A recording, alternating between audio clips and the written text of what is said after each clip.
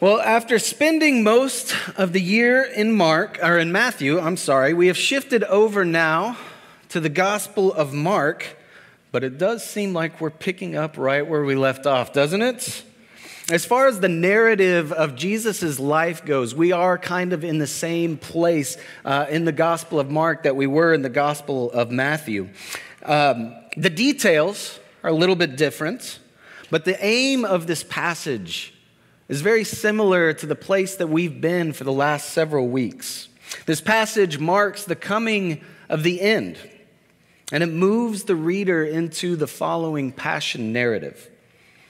Each year, as we begin this new year, as we begin this Advent season, we are confronted by unexpected passages in our lectionary, if we follow the lectionary.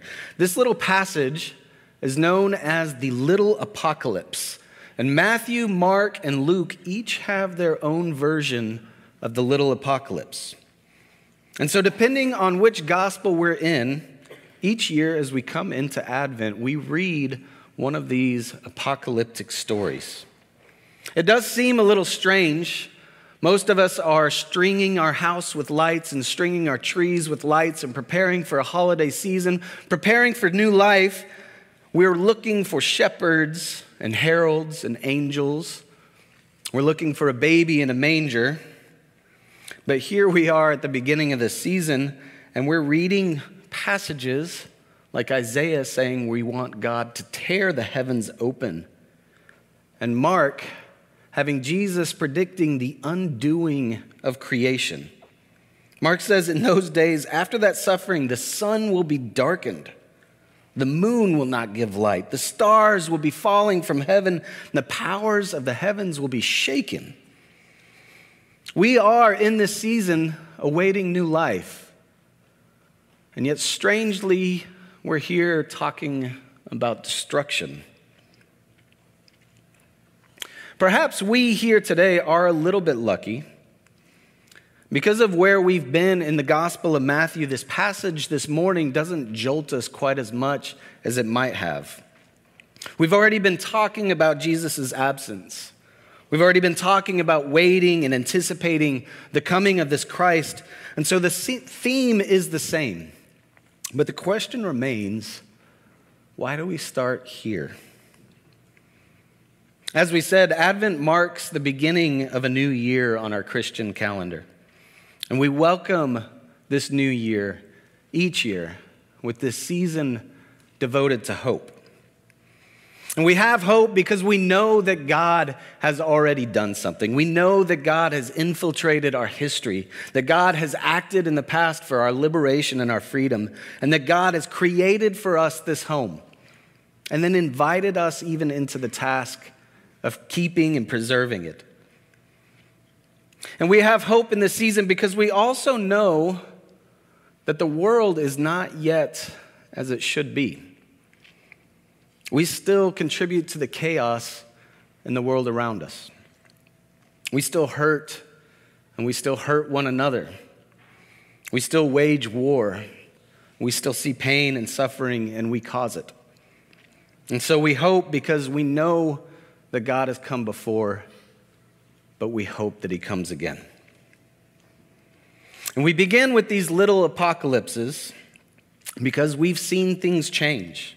We know that things can change again, and for things to change, we have to acknowledge that some things have to die. It may seem like the world is ending, but we also know that this is where new life is beginning. And so speaking of the apocalypse, I'm going to give you a little prediction of the future. It's all in my control, so this isn't that startling. But at the end of the sermon, I'm going to predict that I'm going to actually ask you to speak out loud. I'm going to ask you to name the things that you are hopeful for.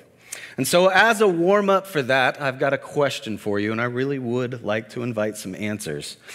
When you hear the word apocalypse, what is it that you think of? Where does your mind go? I see a hand. Speak it up. It means like when you walk so long, there's an apocalypse. When rocks are falling, it's an apocalypse. What a great answer. Thank you. Anybody else? Where does your mind go when you hear this word, apocalypse? Fire and destruction. Zombies. Awesome. Anybody else? Well, when the word apocalypse was first used, it did not mean zombies. Strangely enough, it actually meant to unveil. The word apocalypse means to uncover something. It means to reveal something. And so these apocalypses are actually revelations. The apocalypse, strangely enough, is not an event. It's a style of writing. It's a style of telling a story. And yes, these stories do contain vivid imagery that do contain things like violence and sometimes zombies in our modern world. But the reason that we begin our year and our season of Advent with these stories of apocalypse is because these stories are ultimately stories of hope. Apocalyptic stories were born in a world that desperately needed hope. Our passage this morning from Isaiah 64 can help us shed a little bit of light on this. Listen again to the way from that passage ends. Isaiah says, "Our holy cities have become a wilderness. Zion has become a wilderness. Jerusalem is a desolation, our holy and beautiful house, your temple, God. Where our people praise you has been burned by fire. And after all of this, God, why do you restrain yourself? Why do you keep silent? Why do you still punish us?" So this passage was written about 600 years before the passage from the Gospel of Mark. It was written after the people were exiled. It was written when they were coming back into the promised land. They were actually allowed to return home. But what they found when they returned home after generations is that everything that they had had was destroyed and been neglected for generations. And so this was a people that had seen God act, but a people that was still in need of hope. And so the prophet begins his passage. He says, "God, tear open the heavens and come down so that mountains quake. As when a fire kindles brushwood and fire causes water to boil, make your name known to our enemies so that nations tremble at your presence. When you did awesome deeds that we did not expect, you came down and the mountains quaked." It's these kinds of prophetic utterances that give birth to the apocalyptic tradition. A prophet cries out for God to come and to make things right, to restore the people to the land and the land to its fruitfulness. A prophet begs God to show up, to remember the past when God had acted, and the prophet calls for God to act again. There is an interesting turn in this passage from Isaiah, though. There comes a moment in which this prophet realizes that the chaos that his people are suffering isn't all because of an enemy. The prophet says, "We have all become like one who is unclean. Our righteous deeds are really just a filthy cloth. We fade like a leaf, and our iniquities, like the wind, take us away." And so the prophet realizes that he and his people have contributed to this situation. And when he makes this realization, he doesn't call for God to tear open the heavens and punish him and his people. The voice changes just a touch. The prophet says, "God, you're our Father. We are clay and you are a potter. We are all the work of your hand. Don't let your anger burn so strongly, God. Do not remember our injustice forever. Look at us. We are your people." And so in this passage, this prophet changes his tone. He goes from demanding a God as warrior, tearing open the skies and punishing the enemy, to naming God as a loving parent and as a loving potter, asking God to be patient, to shape and to mold the people. And so as time passed, From this writing from Isaiah, 600 years go on to Mark's writing, and as the centuries wore on, the situation for the people of Israel did not change a whole lot.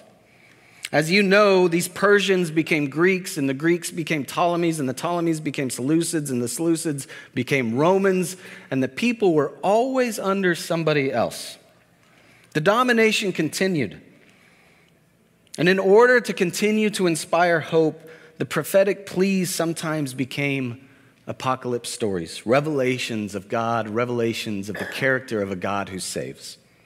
And so instead of calling God to come down, to break through into our world, these stories start to say that God has already acted, that God has already come, that God has already done everything that we need for victory. Maybe the world still doesn't look the way it should. Maybe victory isn't fully realized here in this moment. But these stories inspired hope in a people that were still waiting. Again, they found that God had acted for freedom and for liberation, and they knew that God could act again. And so in Mark's little apocalypse, Jesus closes with a parable that should have sounded a little bit familiar to you. It's about a master going away on a journey and leaving his slaves to do the work. And Jesus says to the disciples, "Therefore keep awake. You do not know when the master of the house will come, in the evening or at midnight or at cockcrow or at dawn, or else he may find you asleep when he comes." This parable does echo some of the parables we've talked about in the last few weeks, the bridesmaids and the sheep and the goats and the cruel master. The themes of anticipation and readiness are still in this parable. But in Mark's gospel, Jesus names these 4 watches of the night, and this is a new element for us. What's interesting about these 4 watches of the night is that in the very next chapter, Mark uses them again. When Mark tells the story of Jesus' passion, he names each of these watches. The Last Supper begins in the evening. And then as Jesus prays in Gethsemane, the disciples' eyes grow heavy because it was midnight. And then at the time of the cockcrow, Peter denied Jesus for the 3rd time. And finally at dawn, Jesus is handed over to the Gentile authorities by the Jewish authorities. And he's sentenced to death. Pastor and president of Lutheran Theological Seminary in Philadelphia, a man named David Lose, comments that Mark's use of these hours, both in the parable and then both in the description of the passion, means that the meaning of these 2 things are linked. It means that for Mark, the apocalyptic expectations expressed in the parable are met by Jesus in the crucifixion. Pastor Lowe says that Mark intentionally depicts Jesus as declaring that his return, when the heavens shake and the sun is darkened, occurs precisely at the moment that he is nailed to the cross and our breath is taken away, as we see God's love poured out for us and for all the world. As we begin this Advent journey here in this place, as we move towards Christmas Day and the celebration of the birth of the Christ child, we begin with these passages in order to confess our own hope. We begin with these passages to declare to the world and to ourselves that the world is in desperate need of change, and to admit to ourselves that sometimes that change has to start with us. That if we want this world to change, then something must be destroyed, and often that's our own hatred and our own anger, and our own fear and our own shame. And so in a moment, as I predicted, I'm going to open a time of communal prayer. And in this time, I do invite you to name and to confess your hope. We have hope for this world and hope for our future because we know that God has come. We know that God has acted for our liberation, that God has acted for our freedom, that God has acted for our salvation. But we also know that this world is not yet what it could be. And so we're going to name our hope. Whatever situation you see in the world, whatever situation you see in your own heart, in your own relationships, I invite you to name those things today. What is it that you want to see restored? What is it that has you desperate for redemption? What is it that needs the healing touch of God to bring back shalom?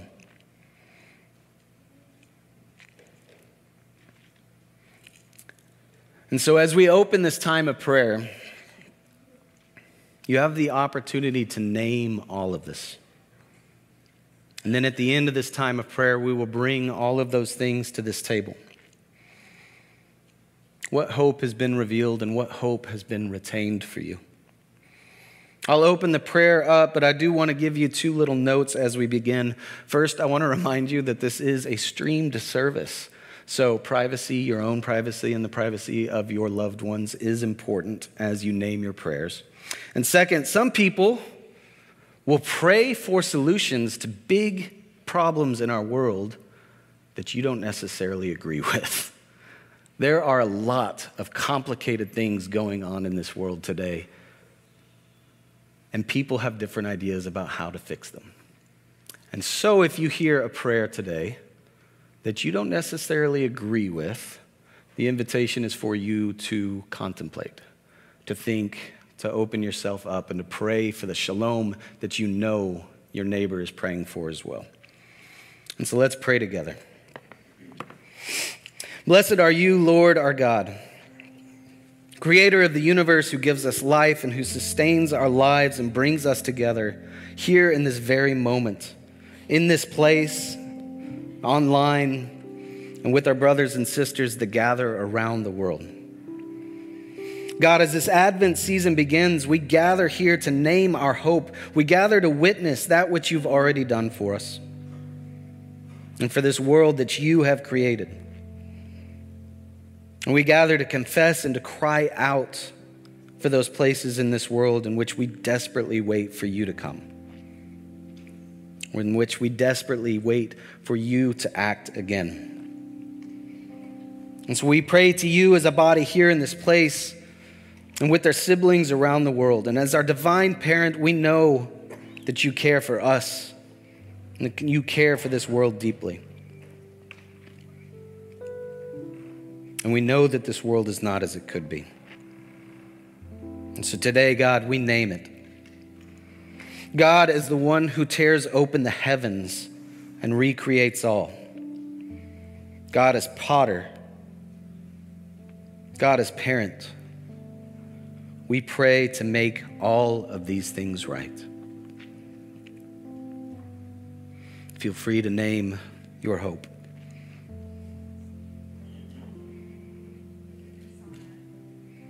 For peace on earth. Sorry? Peace in homes. For a solution to the violence that we see all around the world, but most especially in Ukraine and in Gaza and Israel.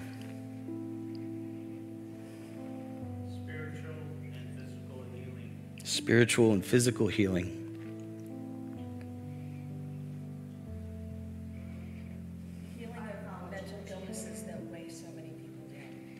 Healing of mental illnesses.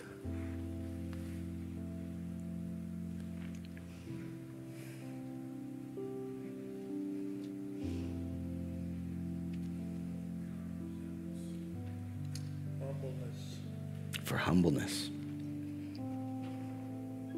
For Amen. For caring and compassion when it comes to human beings that we see as other.